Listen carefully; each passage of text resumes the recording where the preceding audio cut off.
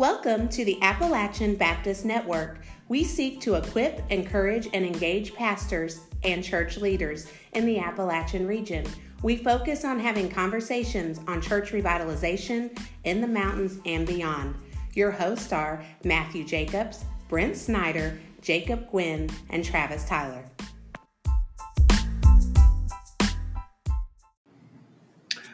Welcome back to the Appalachian Baptist Network podcast. I'm your host, Brent Snyder. I'm joined once again tonight by my co-host, Matthew Jacobs. And Matthew, we have our very first special guest to the podcast. Would you like to introduce him? I would. So our guest today is not unfamiliar to North Carolina Baptist. He is the Most Honorable High Reverend Bob Garbett. He is my current pastor in First Baptist Church Crossing. And so being with his years of experience coming to the state convention, we wanted to bring him into the podcast tonight to help shed light on what has happened here in 2019 at the North Carolina Baptist State Convention.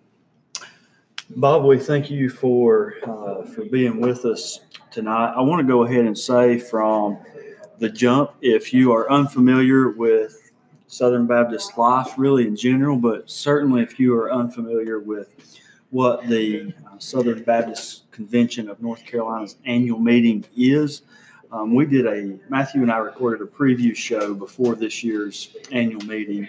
And so if you're unfamiliar with this stuff, I would encourage you to go back and listen to that first so that you have some context for all the things that we'll be talking about tonight. But we are going to go over just really a preview of what has happened this week, some of the things that were covered at the annual meeting, and we will comment on some of these things. Some of these things we'll just go over briefly, just sort of as a statement of fact of what happened, and then as we get to the end, we'll provide some more commentary and feedback, some big takeaways, even some resources that will be helpful for our churches in the High Country.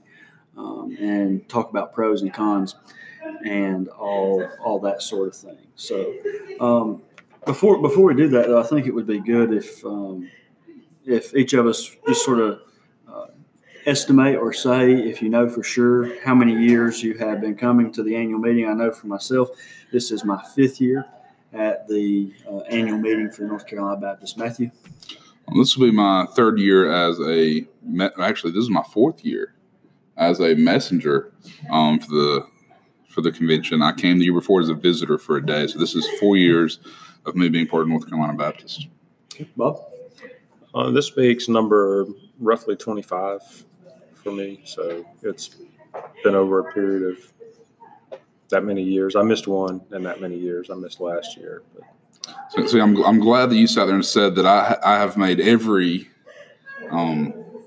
North Carolina Baptist State Convention, except one, because that would mean you haven't made all of them. That's correct. No, it started like in 1837. I was told that today by a guy of great influence. I haven't missed a state convention in years, but one. Then you missed one. That's right. So yes, that's good. 25 years. All right. So the annual meeting, as usual, it began on Monday evening and finished up. We're recording this on Tuesday night. It'll be published on Wednesday, but it finished up tonight on Tuesday night. When we were called to order on Monday night, the number of registered messengers at that time was 1,059 messengers. I didn't hear, I don't know if either one of you guys heard, did you hear an updated number today? I know they typically give a report, and as a matter of fact, it was on the agenda for tonight, but I don't know that it actually happened. I did not hear any updates. I'm sure there were more, though. Yeah, I think, typically we have some more register on Tuesday because that's when the majority of the business happens, but really a decent turnout. Maybe not so decent tonight for the evening session. Maybe if we have time, we'll talk about that in a little bit. But for the most part, a pretty decent turnout. The room was, it was pretty full most of the time, and it seemed like, Matthew, you and I talked about on Sunday night the necessity, if you're a messenger, to be in the room because that's where the decisions are made. And it felt like for the most part, that was the case. Most of the time there was a lot of people in the room. So just to run through some of the things that took place for the most part, guys, I'm going to go through these in the actual order that they came up in the order of business.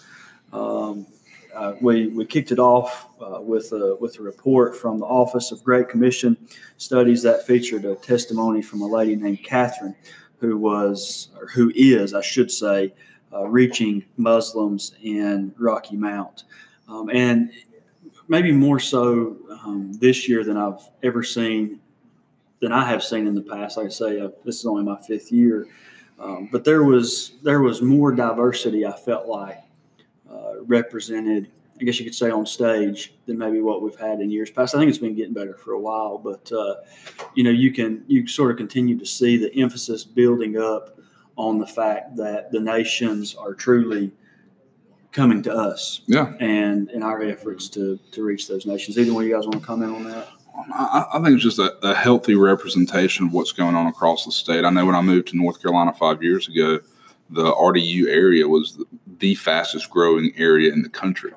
I think at one point someone said there was like 100 people that moved there a week or something like that. And like of those 100, I don't want to say half, but there was an insane amount of people that were moving to that region that were international.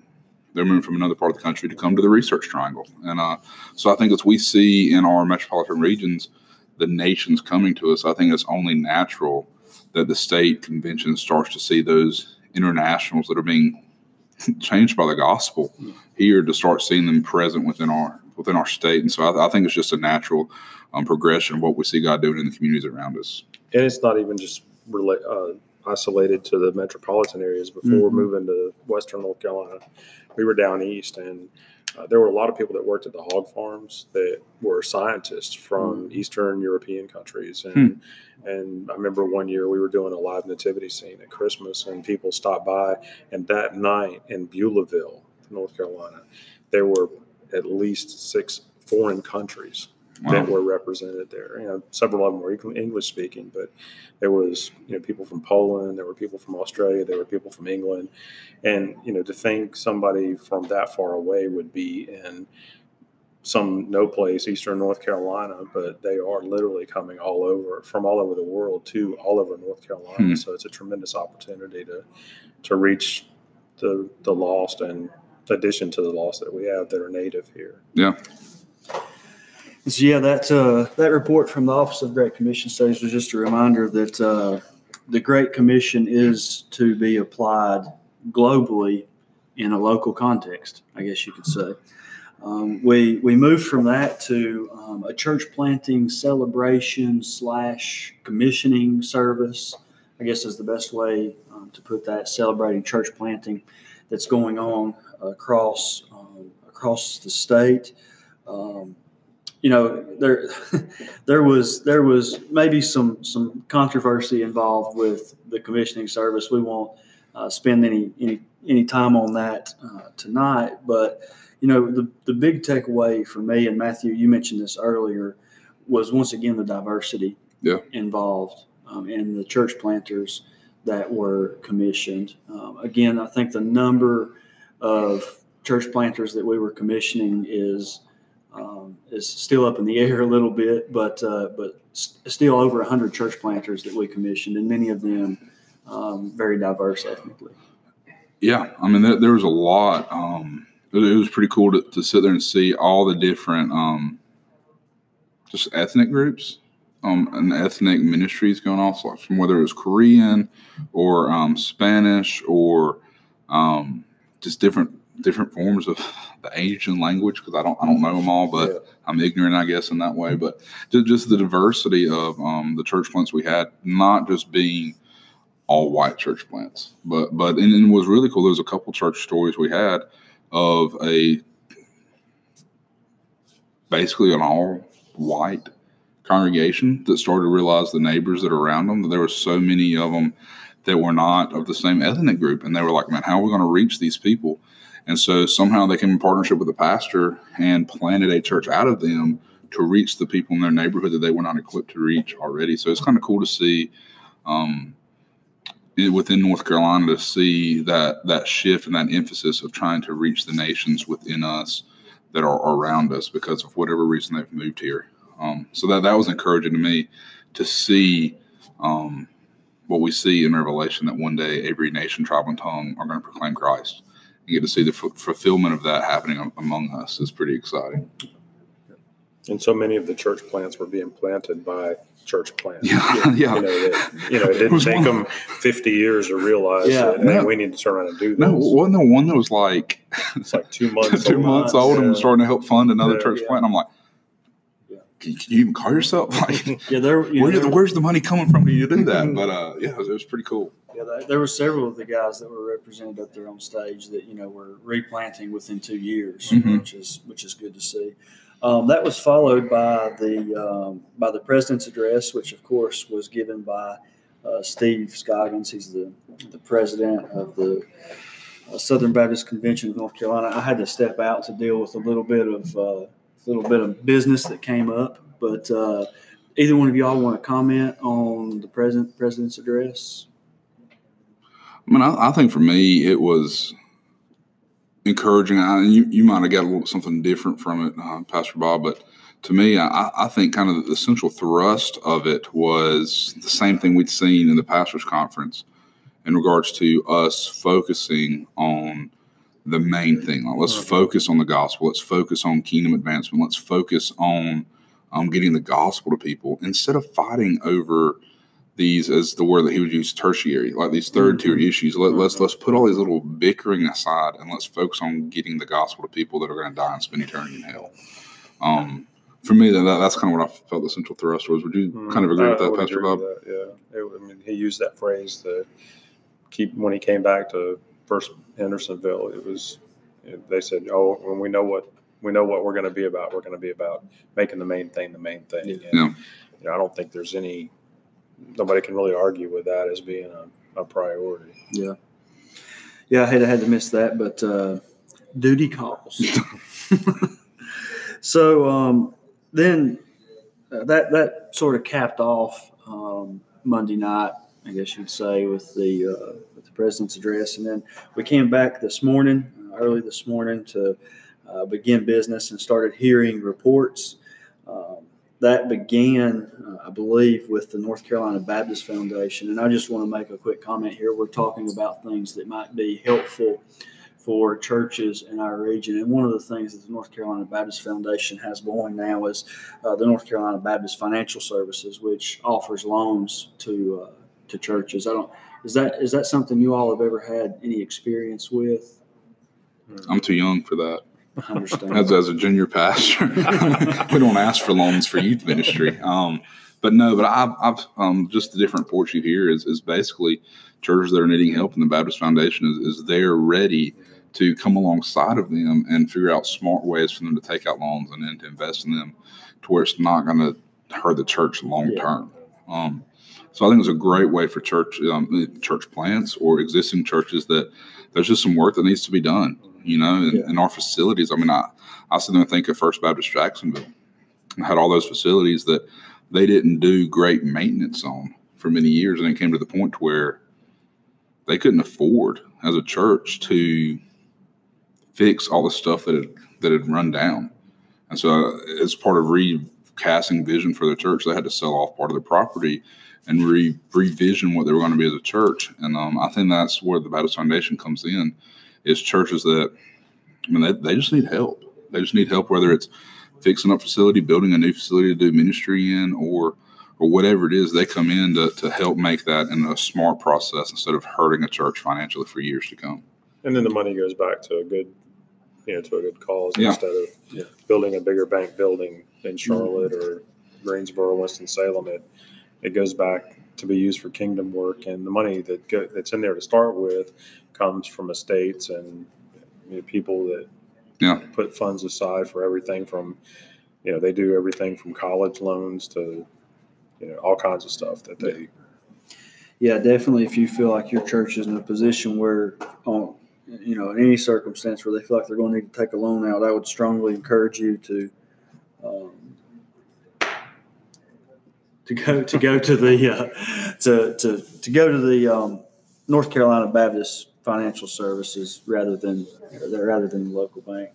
There was also a report from the North Carolina Baptist Hospital. I don't know that there was really anything new or big to share from that. Of course, the North Carolina Baptist Children's Home, they give their report, and one of the things that I'm always reminded of when I hear the North Carolina Baptist Children's Home report, and most of our people are familiar with North Carolina Baptist Children's Home because you're familiar with Lewis Smith, who always tries to make it to our annual meeting for the Avery Baptist Association. But one of the things I'm always reminded of is to think about foster care and also fostering to adopt. If that's something that you're thinking about, something that you're considering, I would definitely encourage you to consider the North Carolina Baptist Children's Home. But locally, of course, we also have Crossnor, which is also another good option. But I believe it was David Platt that said one of the best ways to fulfill the Great Commission is by adoption. And so it may be something to at least consider. And if you want some more personal information about that, give me a shout. We're in that process right now. Through Crossnor. Oh, through Crossnor. Yeah. Okay. I told the people from Children's Home we're about 4 months ahead of them. I didn't know they were doing it Oh, really? when we started in the process, and so we're getting our training and everything through Crossnor. But Well, good. Congratulations. yeah.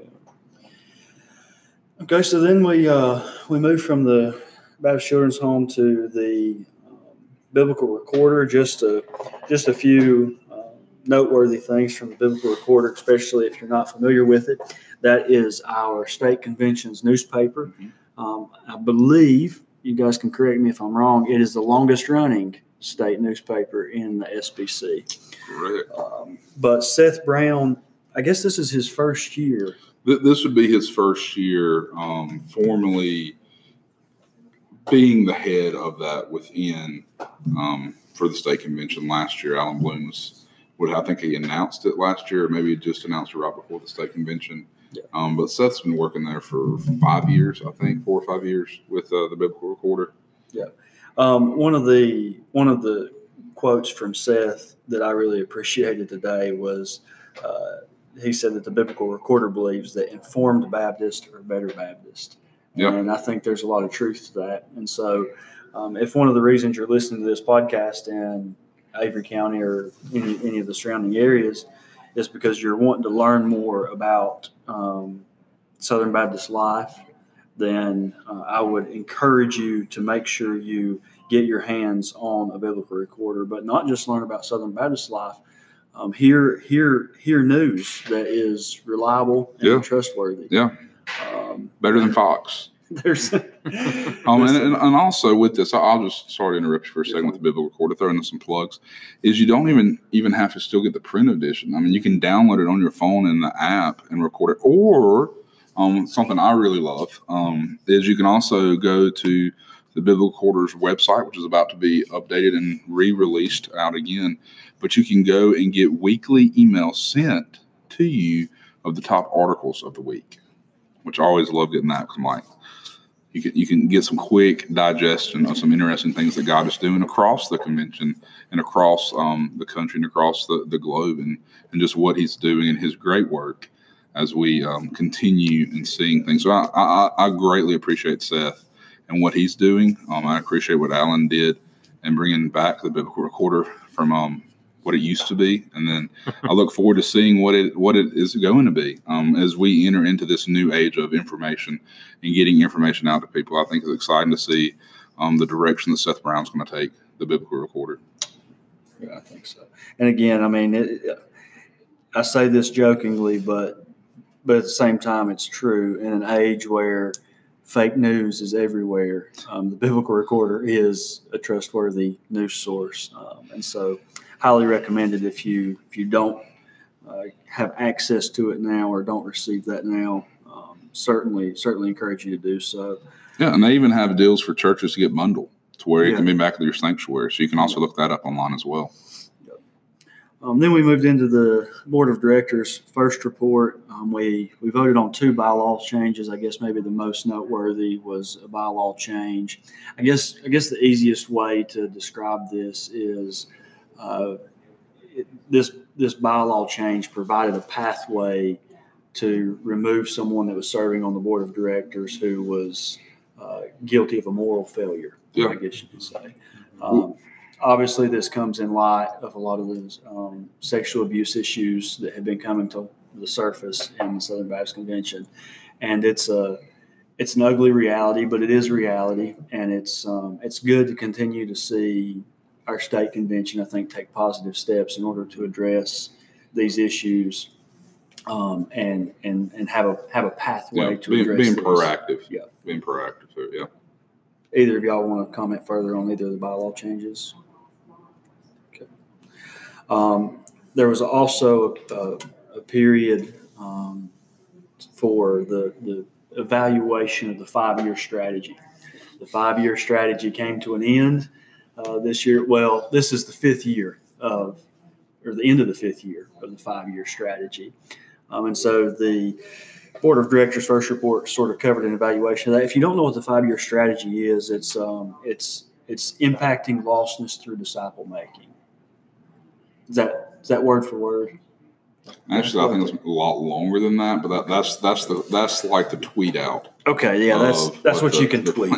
That's the one we're going to put on banners, and that's the one we're going to tweet out. I think as Brian said, it was like the actual statement's like 2 sentences long. Yeah. They look like the Apostle Paul wrote them. Oh yeah, that's right. He did say that. So they're very long. That's the fast way of saying it is impacting lostness through disciple making. Yeah. Which for the record is a good strategy to have, one that hopefully we will have till Jesus comes back. At least another 5 years. But that was basically what the evaluation brought us to, is that we're going to reevaluate the 5-year strategy that started 5 years ago in 5 years. And so more or less, the strategy just continues for the next 5 years. The tried and true strategy. If it's not broke, don't fix it. That's fair. That's fair. There was a panel discussion on the effectiveness of the strategy. Yeah. I thought the panel was really cool. It was really good, because you had people in big cities as well as it's a paper mill. It's a pleasant smell to me because that's what my dad did for a living, not in Canton, but somewhere else. And one of the pastors there, Jonathan Blaylock, sat there and talked about the ways they were impacting lostness through disciple making. And I really love what he said in that panel discussion was, as they see it as relational, transformational, and then missional. We're more likely to get them in a house or a game night than on a Sunday morning worship service. And so their strategy they've adopted as a church, which is when you get a chance to talk to him one-on-one, it's kind of cool to see the different ways they've tried to be relational in their community, whether it's having, I think last year or 2 years ago, I went to a breakout session by him, and he talked about how they've started having every so often, grill out hamburgers and hot dogs for first responders just to come by and pick up hamburgers and hot dogs at lunchtime, or going into schools and doing things, or whatever it is, just trying to be relational. And let's meet the physical needs of the people. And as we build that relational aspect, then we can see the doors open for the transformation and moving into missional. So it's kind of cool to see just that way. And then there was one guy, I cannot remember his name, mostly because it was in Spanish. And I don't know Spanish, but it was cool to see a Spanish pastor up there being with Mr. Davenport translating for him how he was doing it. Yeah. Which is what, Davenport works for the state convention. He used to be a former IMB missionary. Mm-hmm. So it's kind of cool getting to see how he's being used with Kingdom Diversity here in the predominantly in the Triangle area. Yeah. Just to follow up on that, anything in our rural context, pretty much anything that comes out of Cary, we have to work to contextualize it. Yeah. And Jonathan Blaylock is a good example of contextualizing the 5-year strategy for a rural context. Yeah, he is. So, and I think the beard that he has helps him in that. It could. It's like Samson's hair for contextualization, but it's the beard model. I tell my wife every time I walk by, I want my beard to be like that. Just like, do you want to be single? That's that's the goal. Yeah, I don't know about the whole Samson's hair thing, but you'll have to take that one up with the You have to take that one up with the interim pastor, intentional interim pastor at your church. Yeah, we skip right past that. Okay, so skipping right past that, we moved to the executive treasurer's report. Of course, that was Milton Hollifield, and the focus text of his report was Matthew chapter 9, verses 35 through 38. Just a couple of highlights to take away, I think, key emphasis to take away from that report.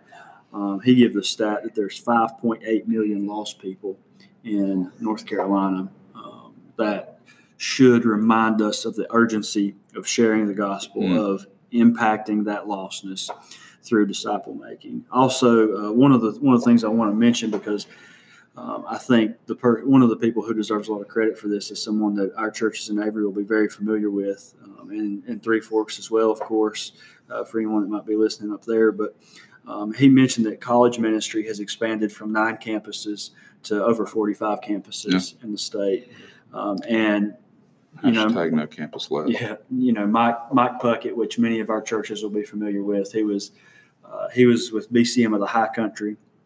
He's transitioned away from that now and is currently in Southern California doing ministry and advancing the kingdom out there. But honestly, what Puck did at App really helped, I guess, create a roadmap to duplicate in other areas of the state, and we're seeing that happen. It wasn't just Puck. I mean, there's Jonathan Yarborough is still at the state convention.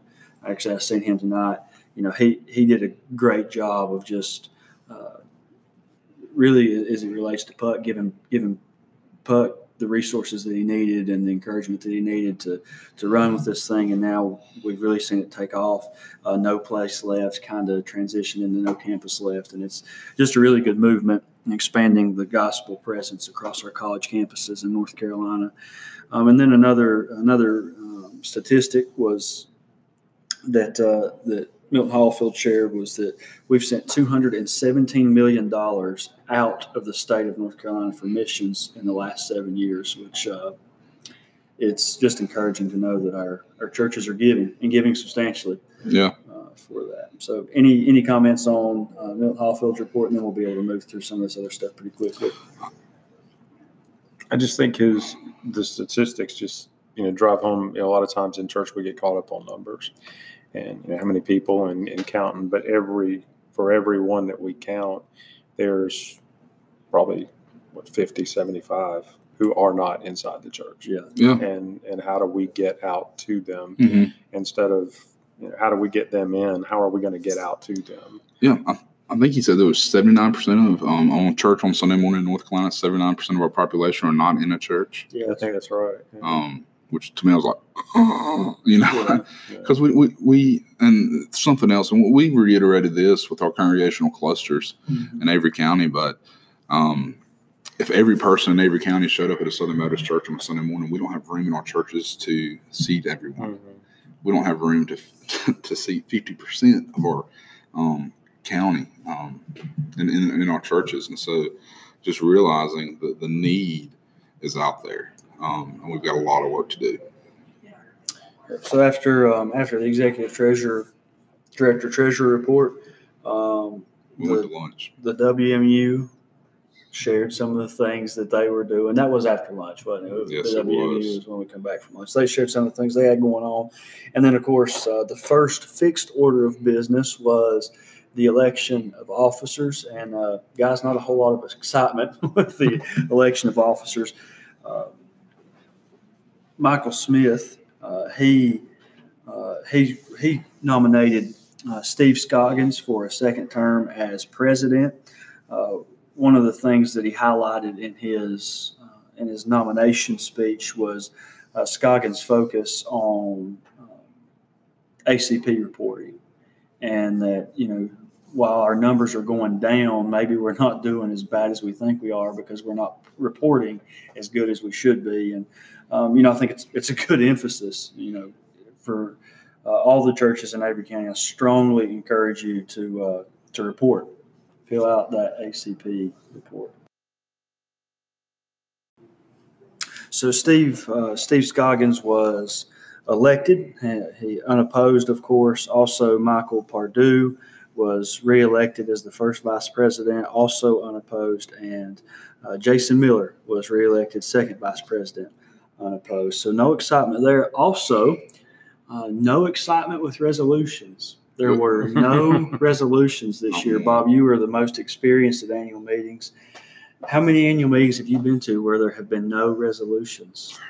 Usually there's like at least one to give thanks to the host city, and I don't know particularly why that wasn't done this year, but I mean, maybe they're tired of thanking Greensboro. There could be. Greensboro may be tired of having us here. But we're coming back next year. We're coming back next year.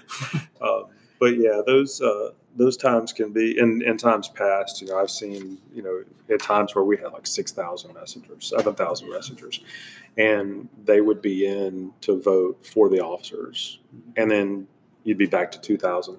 2,500 people. Yeah. It would just be this huge influx to vote for the officers and to vote on the budget, and then people would leave. And I always thought that was just so rude, but it was very, very, very unusual not to have any resolutions to vote on. Not that that's a bad thing, because I think everybody seemed on the podium to be pretty relieved that they were. I was disappointed. They can be. Resolutions can be contentious, and maybe this theme of no resolutions will carry right over to Orlando for the SBC. Not a chance. Hang that one up. There's going to be resolutions. A man can dream. There's going to be somebody's anniversary. There's going to be a resolution for us thanking them for the whatever. So when we'll get to it in a little bit, but was it not NC BAM? Who was it? The 10-year. It was NC BAM for 10 years, and so. What I thought it was, and it was. But for NC BAM, North Carolina Ministry of Aging, ministry. Baptist Aging Ministry. Yeah, it's getting late. My mind is dissolving quickly. But basically, for the Aging Ministry, it was 10 years. So if we'd been at the SBC, they would have done a resolution congratulating them on 10 years of service for their anniversary. So just throwing that out for them when they hit their 15th next in 5 year, years. You can do a resolution for their 11th. No, that just doesn't work. We jumped from that to a report from the Baptist on Mission.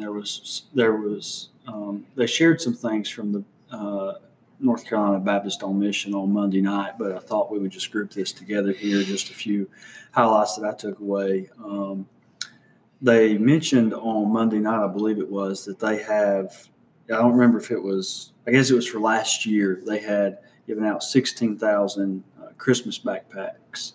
And that was those backpacks were primarily given out in coal country in Appalachia. So, of course, the region that we focus on here on this podcast, which was interesting.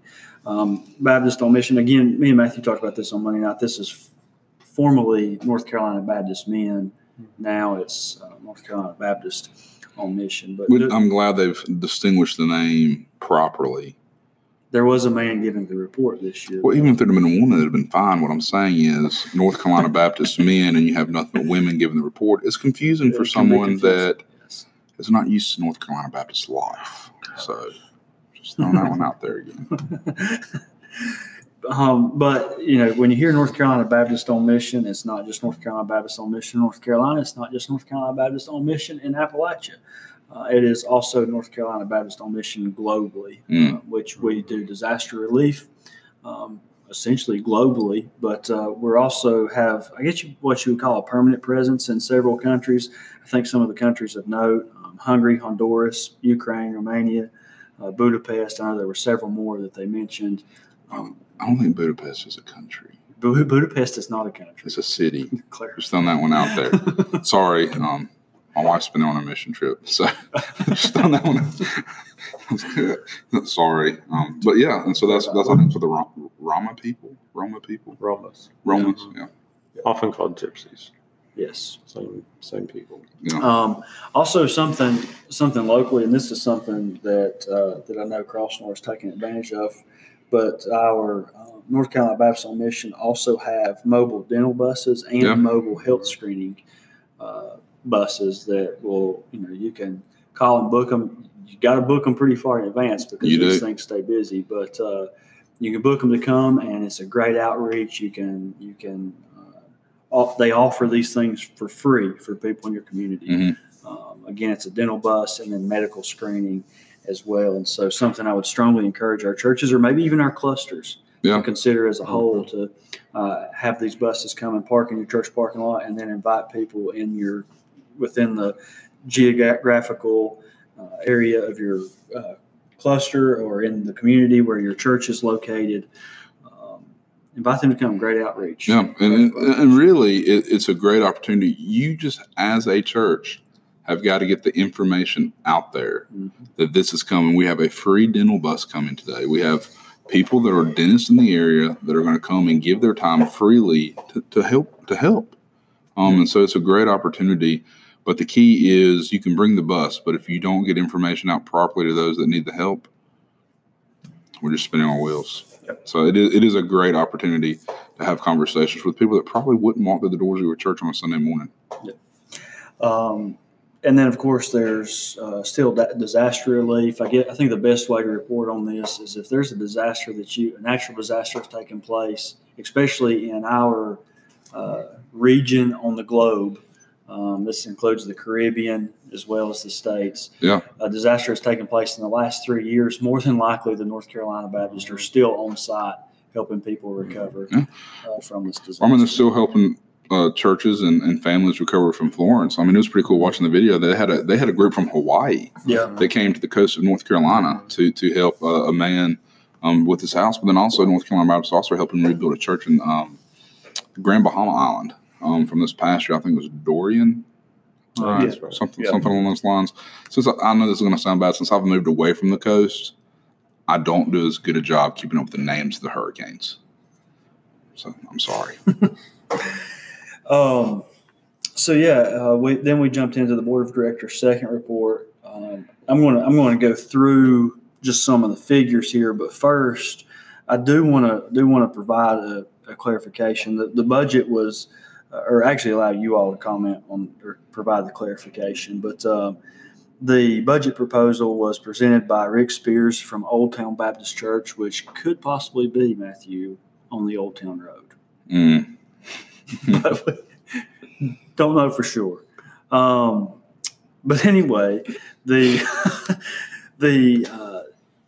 want us to talk about CP support because the CP support that's going to the SBC is last year was $11.62 million.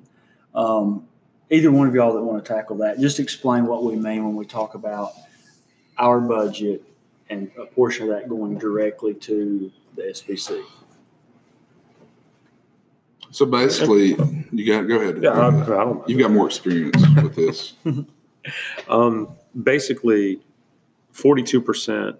In the approved budget for 2020, 42% of every dollar that comes into the Baptist State Convention goes to the SBC. And then from there, it's divvied up between the seminaries, between all the different entities with the SBC. So, when you think about 42%, that's a pretty good chunk of every dollar. And then on top of that, the Lottie Moon, the Annie Armstrong offerings that go specifically to those particular mission boards. But 42% has not gotten to the desired Southern Baptist percentage of 50-50. Yeah, and that's what Milton Hollifield's goal is. And it's been incrementally going up. I forgot the number of 11 years. Yeah. But I know the time that I spent on the board every year, it was at least 0.5% every year. And the beautiful part of that is just like anything you give to God, and even, the money that comes into the state convention is used for God's work here in the state. Yeah. But as that has gone up, it's not diminished what we've been able to do in the state. Yeah. You find new and better ways to maximize resources, and the same thing at the church. And as churches are able to increase and give to the state, that money goes to the federal, or not federal, but the national, international. Yeah, it's getting late for me too. It's almost time to get up. For you, it is. You've got about 4 hours till you're supposed to get up at this point. But yeah, so this is not the Southern Baptist Convention, as one guy kept referring to it as. Right. This is the Baptist State Convention, and we are participating, affiliated, and contributing to the Southern Baptist Convention. Yeah, I think one guy forgot what convention he was at. So yeah, just a few financial numbers from last year. I mentioned 11.62 million to the SBC. Something that should make us proud as North Carolina Baptist is that is $2 million more than any other state convention sends to the SBC. So, congratulations, North Carolina Baptist, for sending more money than any other state convention being giving, even though our percentage is not yet 50-50. Lottie Moon was also the highest of any state. Yes. Then the proposed budget for this year was $30,500,000. This year's designated gifts will fall short of last year's budget, which was $31.5 million, by about $1 million we project. And so this proposed budget was proposed by faith, but also reasonable at the same time. Matthew, comment? But correct me if I'm wrong in this. Part of the reason for that is we spent $1 million less than what we budgeted for last year. Am I correct in saying that? And so I think it's just being wise stewards in that regards. Yeah, I think he said, even though we won't meet the budget, we'll still wind up in the black this year. Yeah, he did. He did make that comment. And then we've already mentioned it, but we're going to see an increase from 41.5% to 42% that goes directly to the SBC. And like I said, that is 11 straight years of increase in the percentage that goes to the SBC. And then also of note, the North Carolina Missions Offering goal for this year is $2.1 million. Moving right along, we had a report from the Historical Committee. That's when the plaque was presented to the North Carolina Baptist Aging Ministries for their 10-year anniversary. But also just of note, something that we didn't have this year, and we typically do, is the Historical Committee will usually present a church or maybe even an association with a $500 reward for historical work that they have written over the past year. And that didn't happen this year. Well, actually, and I think I'll probably get in trouble if he listens to this podcast, but I think the Historical Committee normally has 2 awards to give out. They have one in print, and then they have one for multimedia. Yeah, they do. And so this year, nobody cared about North Carolina Baptist history because nobody submitted anything in either category. Which begs the question: does it go to 1,000 for next year? To double the pot. No, but don't bet on that. Listen, if your church is working on a history of your church or anything like that, then that's something that you should consider submitting to the Historical Committee for their review. J. Allen Murray and his committee would love to get that. I think a lot of times it's important for us to go back and understand our history as a church, and I've suggested it to people at our church. Not that I'm the best writer, but there has been many work as far as in some conversation. But even if you said there's a church and said, hey, we're 110 years old, we want to have a kind of a historical document made about the history of our church that people can read. It's user friendly, and you just take a decade and write a chapter about it.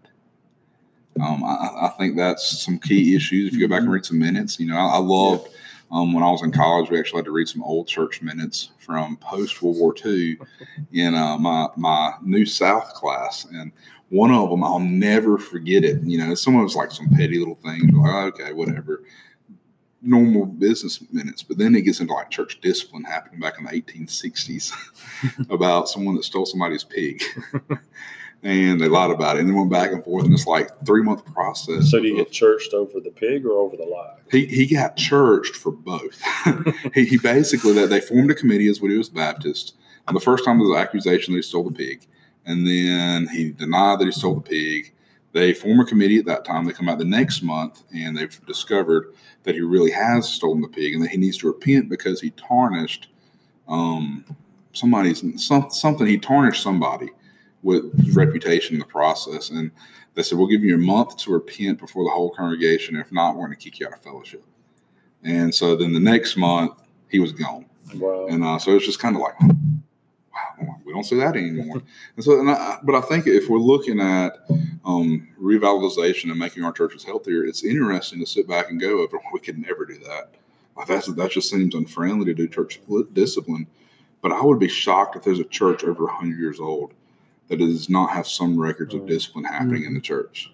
And so, and especially in Appalachia, because at least the term is familiar to us. Oh, they've been churched. That's a term that we're used, but we're scared to death to ever apply that into practice. So if you're in North Carolina and you're interested in doing church history, write up a book. Take a decade for each decade of your church, write a book and submit that to the Historical Society, and you might get the chance to win $500. So just throwing that one out there. Just to clarify, if you have ever churched someone in your church for livestock, you could win $500 from the historical committee. Just write it up. Just write it up. Tell the story. Yeah. So that pretty much concluded session 3 in the afternoon, which brings us right up to tonight, session 4. It was kicked off by several greetings. Of course, we had a special guest with us tonight, Ronnie Floyd, who is, I feel like he has so many titles. Like every time I see his name, like I thought it was executive director, but tonight I saw it printed as CEO of the executive committee for the SBC. So I don't know. Is there, what's the? We'll just call him that he's the president of the executive committee. Let's go with that. He's the head honcho of the Southern Baptist Convention when it's not in session. Call him what you will, but he is important to Southern Baptist. He is. And he grew up in Texas. Not relevant. Well, I'm just always like every time he mentions that, I forget because he just looks like an Arkansas Razorback fan, and so it just kind of. Yeah. Ronnie Floyd has been in SBC life for quite some time. Yeah, he was the president 4 years ago. Yeah, served as president, and so he did all the things someone in his position would do. He said all the thank yous and did all the acknowledging. He acknowledged the 6 representatives that we have on the SBC Executive Committee from North Carolina. One thing that I consider quite controversial, Matthew, is he gave Amy Whitfield a shout out. Hey. And what's more, Matthew, he gave SBC Weekly Podcast a shout out, and our podcast had no shout out. I think that's completely appropriate considering the role that the 2 people that host that podcast now have in publications within the executive community, being that Jonathan Howe is now working there as well as Amy Whitfield is now working for the EC. And so I would not expect them to throw out a 3-week-old podcast. So you're just trying to get a job there. No, they don't want me. You're trying to boost this podcast position. I don't have the educational background to have that kind of position. In all seriousness, we talked about the Biblical Recorder being a great resource for staying up to date on Southern Baptist life. SBC Weekly, the podcast that we're talking about here, comes out every Friday. It's something that I listen to every week. It's usually about 20 minutes long, considerably shorter than our annual meeting and review show is tonight. But it just updates. You can do it while you wash dishes. It updates you on all the news or the headlines that happen in SBC life that week. As well as at the end of the thing, they also share what happened this week in SBC history, which is interesting to me. If Amy Whitfield would have produced a book, she could have won $500. Yeah, she missed an opportunity. What can we say? Then the last thing of really note in Ronnie Floyd's greeting was we were talking about finances and numbers a second ago. He shared that last year Southern Baptist gave no less than $601,800,000 through the CP, Lottie Moon, and Annie Armstrong. So almost 602 million. Is that right? Am I getting that right? I think I'm getting that right. Fact check. It could. We might need to fact check. It could be a billion. It could be a million. Billion. Yeah. Listen, folks. Southern Baptists give a lot of money to the expansion of God's kingdom. That's the point. More money than we can even fathom. Well, I mean, as one church planner said yesterday, Where your feet cannot go, your money can. That's correct. Yep, that's true. That's correct. Then we also had a greeting from Fruitland. I am a proud alumni of Fruitland. President David Horton give his greeting. A couple of things of note. We're talking about resources for churches in our area, and Fruitland is a great resource for churches in our area, for pastors in our area. Fruitland Baptist Bible College offers a 2-year degree. Just a second, Matthew. Fruitland Baptist Bible College offers a 2-year degree. A couple of things to note: you'll hear this pretty much anytime you see Fruitland or hear about Fruitland anywhere. 20 to 25% of all the pastors in North and South Carolina attended Fruitland, so a big footprint in that regard. Also, something that David Horton shared tonight is it actually costs less to go to Fruitland than it does a community college. Incredibly reasonable. The associates program is fully online now, so for our pastors, you don't have any training in a Bible college or anything like that. You're bivocational. You've got a family. You can get your associates a really good education from Fruitland, fully online. Also, something that was interesting, I did not know they were doing this, but they're doing certificates now, and they're offering a Bible teacher certificate. And they're doing that for lay people in the church. So Sunday school teachers, whatever. And that's fully online too, I believe he said. Did he say you could do that on campus or online? I don't remember if he said online. I know he said morning and evening class, like Okay. day and evening. Don't quote me on the online stuff.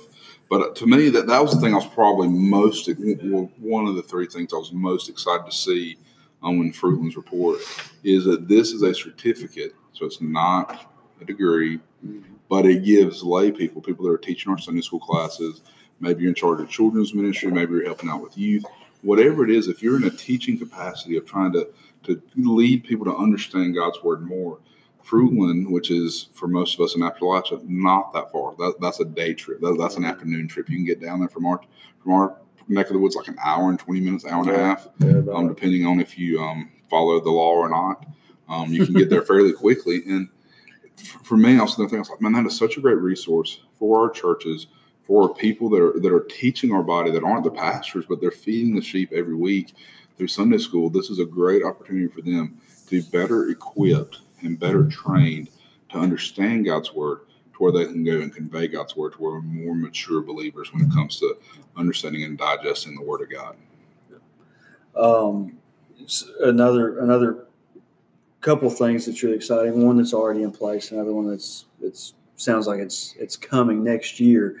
The thing that's already in place is they have an agreement with Southeastern where you can actually complete a third of your Masters of Divinity through Southeastern on campus at Fruitland. So continuing to build partnerships there. But in Southeastern, those of you that might not be familiar with what that is the Southeastern Baptist Theological Seminary located in Wake Forest, North Carolina. It is a seminary and a college at Southeastern. Yes. And so just to throw that out, when we throw out Southeastern, there's like a bunch of different Southeastern. It could be the event, whatever. There was a booth here for another, so like Southern Evangelical, anyways.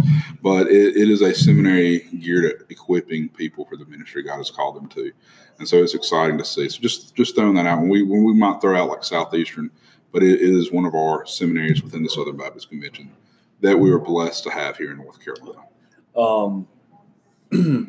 I mentioned this, but David Horton also alluded to the fact that they are working to develop, I guess you would call it a program to where they can work a little bit more closely with Southeastern in actually being able to finish your bachelor's degree through Southeastern, maybe either a little bit quicker or at the very least doing a good portion of that on campus in Fruitland as well, and doing that through the Equip Network and also in partnership with First Baptist Hendersonville, I think. Correct. Is what they're working on there. So then we had greetings and a brief report from the Southeastern Baptist Theological Seminary, as you so eloquently put it, Matthew.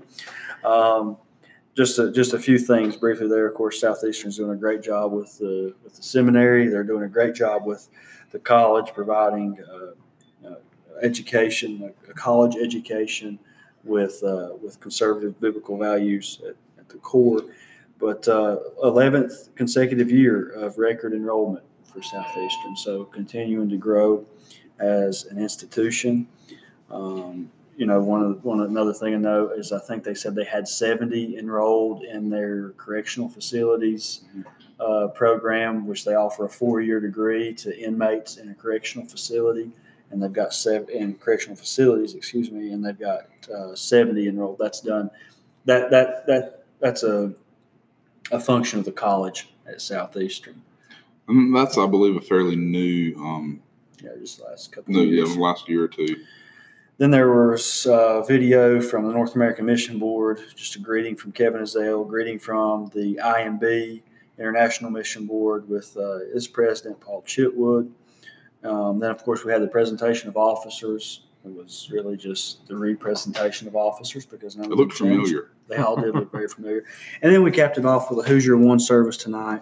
Ronnie Floyd, of course, the special guest, as we already mentioned, he brought that message, and it was really just about a fresh commitment to evangelize. And one of the key points that I thought he made was that our church doesn't exist for our own kingdom. The Southern Baptist Convention doesn't exist for our own kingdom, but rather we exist for progressing God's kingdom. And so I thought he did a good job making that emphasis. Attendance was low tonight. It's unfortunate that a lot of people go home before our major worship service, but nonetheless, a good service. I thought all in all it was a good state convention annual meeting. We've got just a couple minutes here before we have to wrap up. Final takeaways from you guys? All in all, I think it was a really great state convention. One thing that I always find amusing is always that last session, minus like 4 years ago, I think, when Platt preached.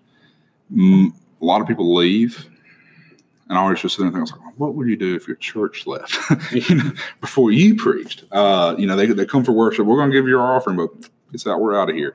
It's always interesting to me to see how pastors act during worship services. And then, how would they feel if their church members did the same thing?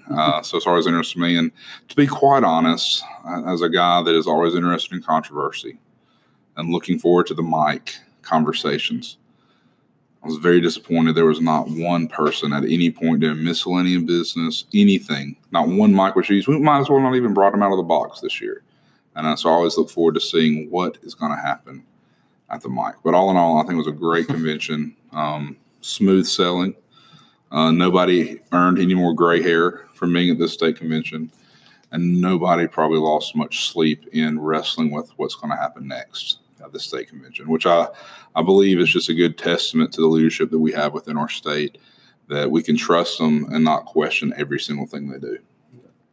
And I agree with what Matthew said. I think all of that indicates that people are on board with keeping the main thing, and it's those tertiary or whatever comes after that, down the shelf of issues that people get so wrapped around the axle about and get so wound up about and start arguing and fussing and fighting over. But when it boils right down to it, the Great Commission, the kingdom work is what's important in North Carolina Baptist life right now. It's what's important in Southern Baptist life right now.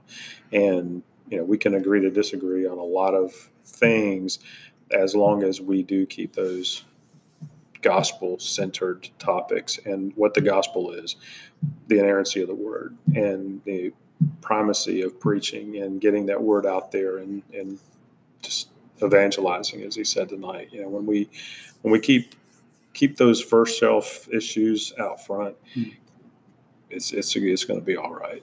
Yeah. So what you're saying is we need to focus on God's great work. God's great work. That's a great topic. Maybe they could use. Oh, never mind. That was this year's topic. So. Yeah. So it's the same. It's the same for me. Smooth sailing, I think, is the secondary theme. God's great work is obviously the primary theme, as you mentioned. So a good annual meeting. If I was going to share a concern as far as a takeaway goes, yes, we need to continue to focus on becoming more ethnically diverse, but I would also like to see us emphasize becoming younger and attendance of younger Baptists. At the SBC in Birmingham, it was incredibly diverse, not just in ethnicity, but also in age. I say incredibly diverse. That's relative to what it's been in the past.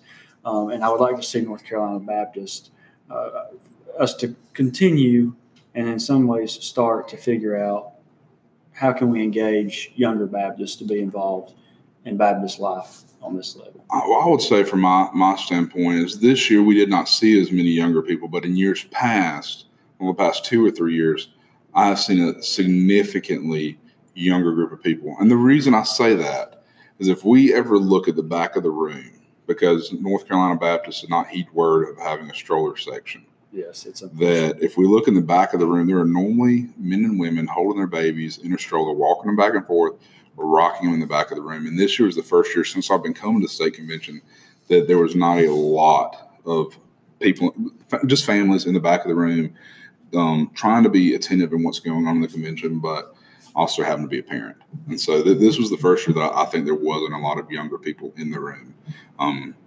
which it happens. And it's probably because there's not a stroller section. Just throwing that one out there. All right, guys. Well, thank you for spending a little bit of time tonight. I know it's late for us, and it's been a long couple of days, but just spending some time to review what took place this week for our churches.